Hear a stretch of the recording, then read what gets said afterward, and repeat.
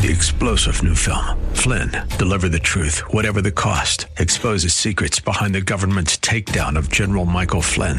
Flynn knew what the intel world had been up to. He ordered the first audit of the use of contractors. This set off alarm bells. He told the truth. He was the most dangerous person for Donald Trump to hire. They had to get rid of Flynn. Flynn, deliver the truth, whatever the cost. Available now. Watch it today. Go to salemnow.com. salemnow.com. Pastor Keith Crosby of Hillside Church. Why show this person respect? Today we have this whole thing about hierarchy. And, we used to teach critical thinking, right? Critical thinking in school, high school, college, whatever, university. Logic. Now we teach critical theory. Critical theory teaches that if somebody is risen to the top of the heap at work, on the football field, wherever, somebody's in authority, they had to oppress somebody to get there. But that's not what the Bible teaches, right? The Bible teaches wisdom. It teaches common sense. I can see the promised land, though there's pain within the plan. There is victory in the end. Your love is my battle cry, the answer for all my life. Every giant will fall, the mountains will move, every chain of the past you've broken into. All the fear of the lies, we're singing the truth, that nothing is impossible with you. Oh, nothing is impossible. Hello and welcome to the Grace to Live radio broadcast with Pastor Keith Crosby, Senior Pastor of Hillside Church in San Jose, California. We are so delighted that you've chosen to spend time with us today studying God's Word. And as we always do, we would encourage you to follow along with us in your Bibles if you can. On today's broadcast, we're continuing with Pastor Keith's new series entitled Nuts and Bolts. And today we'll be hearing part 2 of his message entitled The Nuts and Bolts of Church Membership. So if you have your Bibles, please turn with us today to the book of Hebrews, chapter 10. Now here's Pastor Keith with today's study. There's a process. You just don't pick somebody, he's a big wheel in the community. It doesn't work that way. Are they above reproach, well thought of by outsiders, able to teach, not given to violence, verbal, physical, or otherwise, not heavy drinkers, right? And if they fall, if they stumble, and they persist in that, confront them. Don't receive an accusation unless there are at least 2 witnesses. And then if they won't listen, rebuke them in the presence of all. Remove them. And when you replace them, when you fill that office, don't lay hands on anyone too quickly. Why? And if it's just some loose collection of people who come and go like the tides, who are in this week and out that week, who don't, why all this? You see, in the New Testament, that was a given. That was assumed. It was common sense. It was logical. And so what wasn't logical or easy was to figure out, how do you remove people? Who's going to be in charge? How people in charge might be removed? These are the office or official indicators. So you have this even removal process for members and removal process for officers. This is formal church membership. It's a given. It's biblical. It's New Testament. It's mandated. We don't neglect the assembling of ourselves together. We don't come and go as we please. I'll drop into church this month if there's not a soccer game. Okay? The third indicator of formal church membership, indicator number 3, we call it documentary indicators. The documentary indicators. Somebody's probably thinking, well, what now? A baptismal certificate? A membership certificate? Don't laugh. Don't laugh. Think about this. Today, people join churches by profession of faith, conversion. They join after they've been baptized. They join by interview, and they join by letter. That last one, by letter. Where do you think that came from? It came from the New Testament. It comes from the New Testament. Yes, there are formal indicators. There are documents. There were documents, just like there are today. Where do we see this? We see this in a number of passages, and we're going to go through them right now. Let's start in 2 Corinthians 3, 1 through 3. This is Paul talking to the church at Corinth. I keep calling it the unruly church at Corinth because they were a mess. And they kept roughing him up, then hugging him, and then roughing him up. So they roughed him up again, and he's writing to them. And he says this, "Are we beginning to commend ourselves again, or do we need, as some do, letters of recommendations to you or from you?" You see, letters of recommendations from church to church, even synagogue to synagogue, very common. "You yourselves are our letter of recommendation, written on our hearts, to be known and to be read by all." Paul planted the church at Corinth. He's like, I don't need a letter from you. I started you. He's reminding them of their relationship with them. "And you show that you are a letter from Christ delivered by us, written not with ink, but with the Spirit of the living God, not on tablets of stone, like the Ten Commandments, but on tablets of the human hearts." What's going on there? Is he criticizing letters of recommendation? No, he's taking an example of something that they're used to and using it in this discussion. But he's also warning them to remember who he is to them. He's their spiritual father.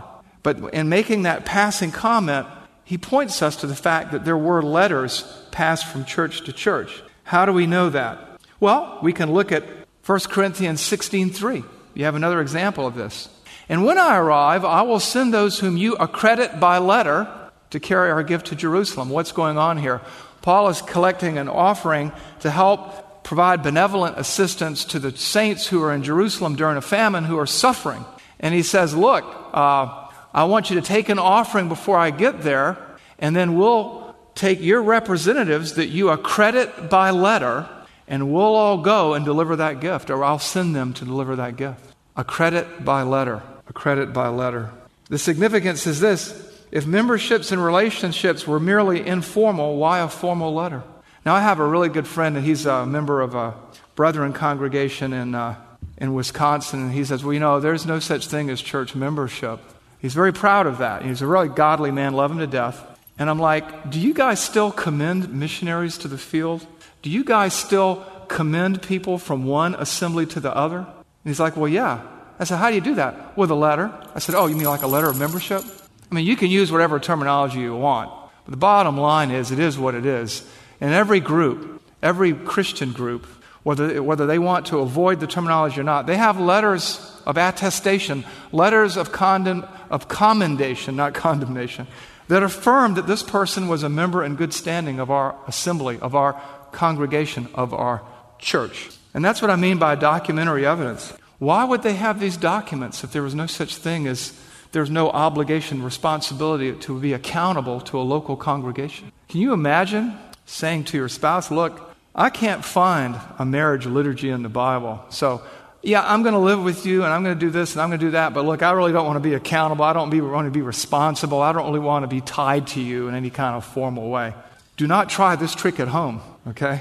And then further documentary evidence, members in good standing. Eligibility lists were maintained in the local church. Where is that? Pastoral epistles. Why do they call them the pastoral epistles? We're going to preach through the pastoral epistles, by the way, after the first of the year, paragraph by paragraph. They call them the pastoral epistles because it tells you how the church operates. And what does it say in 1 Timothy 5, 3 through 16? I'm going to move through this because we don't have all day to move through all those verses. It says, it's talking about widows who are eligible for church benevolence. It says, honor widows who are truly widows. That's a good thing. But if a widow has children or grandchildren, let them first learn to show godliness to their own household and to make some return to their parents, for this is pleasing in the sight of God. In other words, before you give money to somebody, make sure that their family has stepped up as well. That's what's going on there. Look at verse 8. This is kind of, I like Paul. He's such a laid-back guy. But if anyone does not provide for his relatives, and especially members of his own household, he has denied the faith and is worse than an unbeliever. Don't sugarcoat it. Say what you mean, right? Verse 9. Let a widow be enrolled if she is not less than 60 years of age, having been the wife of one husband. Verse 11, but refuse to enroll younger widows. If any believing woman, again, believer, has relatives who are widows, let her care for them. Let the church not be burdened so that it may care for those who are truly widows. We learned a couple of lessons there. The churches didn't give money away to just anybody, to just any outsider who had a need. It started from within first, and they had very strict requirements. But what you see here is a list. Let them be enrolled. If you have a New American Standard, I think we have the translation from the New American Standard, which is a little bit more clear. In the next slide, it says this in verse 9. A widow is to be put on the list only if she is not less than 60 years old. Verse 11, but refuse to put younger widows on the list. There's lists, documentary evidence. You go back to Acts chapter 6, and they have the lists for the people receiving aid within the church. What's going on here? They needed to be a member in good standing. Then they could be put on the list. They had to have a testimony. They had to have a relationship within the church. And I didn't go through the whole passage, but it gives all these stipulations. And if all those stipulations are there, what for if it's really not a formalized covenant relationship? If no formal relationship or accountability existed, why lists? Why stringent requirements? Because membership, as the old commercial used to say, had its privileges. And as part of the local congregation, you received help from those who were in your church family. And so you had lists and letters. There was a formal established accountability and connection, evidenced by procedures for the revocation of membership, procedures for the removal of officers, formal structures to guide and govern the church, formal qualifications for those who would guide the church, procedures to remove them, documentation that tied one person from this church to that church. They could take a letter of commendation and join another church in another city. Common sense would indicate that membership was assumed. It was a given. It would be hard for them to imagine the things that we hear today from people in the first century. And you have to remember this too. They were under persecution. So it's not like, hey, I'm a member of, First Church over here. Okay, well, let's crucify you. Let's whip you. Let's behead you. No, different day. I know that this doesn't sit well today with many folks because we like what we like. We like our independence. We're a nation of so-called rugged individualists. Well, that's okay as long as it doesn't contradict Scripture. And so far, I think Scripture seems to indicate implicitly and explicitly that formal church membership is an obligation, is a responsibility, is an accountability. Speaking of accountability, we come to our fourth indicator. Naturally, trying to come up with a really cool-sounding name, the accountability indicators. Okay? Where do we find that? There are accountability indicators. There were clear lines of authority in the local church. Well, wait a minute. Aren't we just a group of kind of like an amoeba or a jellyfish just floating around spiritually, going where we wait? We'll go over here for youth ministry. We'll go over there for seniors ministry. We'll go over there for Bible study. We'll go. No, that's not the local church. That's the American church. We're talking about the Bible here. Okay? It transcends culture. It's transnational. And it gives at least 5 indicators that I can think of for formal church membership. And let's talk about the accountability indicators. We were in Hebrews earlier. We're in Hebrews right now. Hebrews chapter 13, verse 17. Obey your leaders and submit to them, for they are keeping watch over your souls as those who will give an account. Let them do this with joy and not groaning, for that would be of no advantage to you. Do you remember 5th grade? Who made you the boss of me? Right? That permeates our culture today. What does it say here? Obey your leaders and submit to them. And this submission isn't slavery or anything like that. Let's not go there. For they are keeping watch over your souls as those who will have to give an account. They can be removed, right? We studied that already. But let me ask you a question. If there's no accountability, if there's no responsibility for one another, if there's no connection, who are these people? And who made them boss over us? But you know what? You have this. You have all these indicators in the New Testament. And unless you put your hands over your eyes and your fingers in your ear and go, la, la, la, la, la, I will not listen, you can't miss these things. You cannot miss these things. Why submit to leaders to whom you're not accountable anyway? Why show this person respect? Today we have this whole thing about hierarchy. And, we used to teach critical thinking, right? Critical thinking in school. High school, college, whatever, university, logic. Now we teach critical theory. Critical theory teaches that if somebody is risen to the top of the heap at work, on the football field, wherever, somebody's in authority, they had to oppress somebody to get there. But that's not what the Bible teaches, right? The Bible teaches wisdom. It teaches common sense. A look at 1 Timothy 5:17 to 19. I love the brethren. The brethren church, it's a denomination. I have friends in there that I arm wrestle with all the time because they're like, pastors shouldn't be compensated. Show me in the Bible where pastors are compensated. Well, let's take a look. This is extra free, no extra charge. Okay. It says, let the elders who rule be considered worthy of double honor, especially those who labor in preaching and teaching. For the Scriptures say, You shall not muzzle an ox when it treads out the grain, and the laborer deserves his wages. Then it says, do not admit a charge against an elder except on the evidence of 2 or 3 witnesses. Notice a couple of things here. Formality, respect, office, compensation sometimes, procedures for removal, all rolled into one thing here.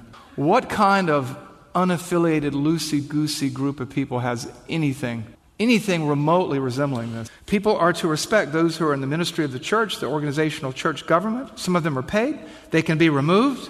And these people are to exercise watch care over the souls that have been entrusted to their care. And they'll give an account for this. Give an account? Well, if there is authority, there is responsibility. Right? Business 101. I spent 20 years in the business world. You give somebody responsibility for something, you have to give them the authority to deal with the matter, to solve the problem. But you don't do that in a loose confederation of non-related people who come and go as they please. But that's not what the New Testament church is. And that's why I'm talking to you about church membership. 1 Peter 5, he says, I exhort you as a fellow elder, and it's not in your notes, but I taught this a long time ago. It says, shepherd the flock of God among you. And it tells them how. Not for personal gain, not to lord it over them, but as examples to the flock. But the problem is, the flock is theirs. Because there is a formal relationship. Some places have church covenants or whatever. But there is a connection, there is an accountability there. And it cannot be overlooked. Because to do that, you have to overlook a lot of the New Testament. And that's not a good thing. Look with me at Acts 5:11 through 14. And this is what's happening after Ananias and Sapphira have been killed, executed by God for lying to the Holy Spirit. And it says this, and great fear came upon the whole church, and upon all who heard these things, and the people outside of the church. Now many signs and wonders were regularly being done among the people by the hands of the apostles, and they were all together in Solomon's portico. None of the rest dared join them. The original language here says glue themselves, attach themselves to, become accountable to them. But the people held them in high esteem, and more than ever, believers were being added to the Lord, both multitudes of men and women. And even in Acts chapter 2, it talks about how many people were added to the church in that day. Added to what? A group of people who just showed up whenever they felt like it? It doesn't work. Notice that word join. Again, in the Koine Greek, it refers to kind of an unbreakable formal attachment. And it's talking about this group. You're saying, oh yeah, they're in the church invisible. They are. You have the church invisible, which is all believers everywhere who have trusted Christ, who are truly born again. And then you have the church visible, or the particular, or the local church, which is the visible manifestation of that which is invisible. And that church, according to the New Testament, has a formal, connected membership. And these people, seeing how serious membership was after Ananias and Sapphira died, there were people who thought highly, but they did not want to join themselves. They did not want to affix themselves. They did not want to be accountable. And some did, and numbers were added day in and day out. And then in Acts 2:40 through 46, after Peter preaches and people receive Christ and are baptized, it says, and there were added about 3,000 souls. And look what it says. And they devoted themselves to the apostles' teaching and to fellowship and to the breaking of bread and the prayers, and all came upon every soul, and many wonders and signs were being done through the apostles. And all who had believed were together and had all things in common, and they were selling their possessions, belongings, distributing the proceeds to all as any had need, and day by day, attending the temple together and breaking bread in their homes, they received food and with glad and generous hearts. Acts 2:40 to 46. Added that day to what? The local church. Committed to whose teaching? The teaching of the apostles, the leadership of the church. Committed to the fellowship, partnership, membership, koinonia. Committed to the breaking of bread. There's a reference to the ordinances. What we're seeing here are the marks of a local church. Committed to the ministry. Committed to working jointly together by contributing time and treasure to the effort. And that effort is what? Not the temple, it's to the ministry. So these are the accountability indicators. Just like we're accountable in marriage. And if you think about this, marriage pictures the church and its relationship to Christ. Church pictures marriage and man and woman's relationship, commitment to one another. We're part of a family here. God brought you here and raised you up for such a time as this. He has given you the abilities that you have, the connections that you have, the relationships that you have to display His glory through you and to help you serve Him by changing this world one soul at a time. We come to our fifth and final indicator. And And I call this the willful ignorance indicator. Now, I'm not trying to be offensive. I'm not trying to make you mad or poke you a little too much. I'm probably happening anyway. But it's like this. There are people, when you walk up and say, and you point them to something, no matter what, they're not going to listen. They have an agenda. They have a block. They have a hang-up. And we see that when people read the New Testament. If you look at 1 Corinthians 1 through 2, who's the letter written to? To the church of God that is in Corinth. You look at 2 Corinthians 1:1. Who is that letter written to? To the church of God that is at Corinth. Not to Tom, Dick, or Harriet. Okay, it's written to the church. You look at Galatians 1 through 2. To the churches of Galatia. You know, you have to willfully ignore these things and pretend that they don't exist. You have to willfully ignore Hebrews 10:24 and 25. And that's what describes many objections. When I say ignorance, I'm not meaning stupidity. I'm meaning that someone chooses to ignore something because of whatever motive or motivation they have. Which brings me to some objections that people have to church membership. We're going to run overtime, so we'll keep this in mind for the next service, guys. Some people say, well, here's the first objection, I don't see church membership mandated anywhere. Look again. Number 2, I don't go to church and I don't join churches because I was hurt very badly once. I was hurt badly once in a car accident about 5 years ago. I still drive. Do you? Ever been to a restaurant and got terrible service? Did you quit eating out? Ever almost drowned while you were swimming? Did you stop swimming? Ever have an accident when you went outdoors? Do you still go outdoors? Don't tell me, well, I don't join a church because I was hurt once. We were all hurt once, and I'm not minimizing the hurt, particularly the hurt that churches can do. But the fact of the matter is, people will let you down, and that's not a reason not to join the local church. Number 3, I don't join a church because it's filled with hypocrites. My stock answer is, hey, we can always use one more. Come on, okay? Everybody's a hypocrite if they breathe. Everybody does something inconsistent with what they claim. Don't blame the representative. Don't blame Jesus for the lack of performance or the ignorance or the inabilities of his representatives. Number 4, I don't care what you say, I'm not going to church. I'm not going to join. Now, there's an honest answer. Doesn't matter what the evidence is. Doesn't matter what the indicators are. You're just not going to do it because that's you. Some people say, well, join a church. What's in it for me? Let me give you some quick benefits for church membership. Number 1, it can identify you with genuine believers. Number 2, it can provide you with a spiritual family to support and encourage you. Number 3, it can give you a place to discover and use your gifts in ministry. Number 4, it can place you under the spiritual protection of godly and caring leaders. And number 5, it can give you the accountability that you need to grow. For me, that's the toughest. I hate exercise. I exercise 4 or 5 nights a week. I have a partner. If the partner wasn't there saying, come on, let's go, I wouldn't do it. This is why you have that. But you see the cans there? These are cans. It can do all these wonderful things if you determine to become a part of a church family. So what do you do with this? I want you to rethink your position. If you're diametrically opposed to church membership, if you come from a tradition, no matter how good and godly in many ways, it was misguided in others, rethink your position. And last but not least, membership class, providentially, is next Saturday. Here's your chance, okay? You can sign up online. You can email John, or you can do whatever you want. Resource for you. Good resource, 9 Marks of a Healthy Church by Mark Deaver. Everything that I do is pretty much based on there. If you want the blueprint for the next 5 years, you're probably going to find it in there. But here's the problem, though. If you don't know Christ, you can't join the church. The first step is becoming a Christian. And if you're not a Christian today, I want you to think about where you stand in relationship to Him. Do you know that you have eternal life? Or are you trusting in someone or something? Think about these things, and let's pray. Father, we thank you, Lord, that if we look, if we knock, if we ask, if we seek, we will find. And if we're truly interested about church membership, Lord, we find it all over the Bible, just like we find your fingerprints all over the creation. So, Lord, I pray that while we've gone a little long today, that you would use this for your glory, for the good of other people, and for our growth as a church family. And we pray this in Jesus' name. Amen.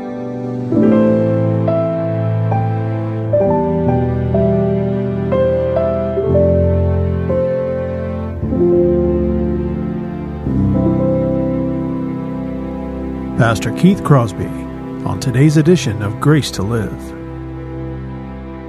We are so blessed that you've chosen to spend time with us today studying God's Word. And if you'd like more information on Pastor Keith or Hillside Church, here's how you can connect with us.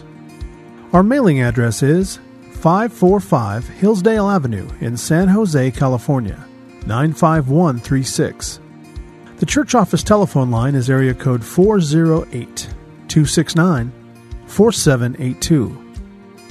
And you can connect with us on our website, which is gracetoliveradio.org. There you can check out archived messages of past sermons and also listen to Pastor Keith's weekly blog. And please remember that the Grace to Live radio program is a listener-supported ministry outreach of Hillside Church if you'd like to partner with us financially. Again, all of these things are available to you on our website, gracetoliveradio.org. Also, I'd like to remind you that Pastor Keith and the staff here at Hillside always look forward to hearing from you. So if you'd like to drop us a note, you can email us here at keith@hillside.org. Well, we hope that you'll join us again next time for Grace to Live. But until then, I'm your host, Kevin Reeves, and on behalf of Pastor Keith and everyone here at Hillside Church, it is our prayer that the Lord will richly bless you. And thanks for listening. Nothing is impossible. Every giant will fall. The mountains will move. Every chain of the past you've broken into. All the fear of the lies. We're singing the truth. That nothing is impossible with you. Oh, nothing is impossible.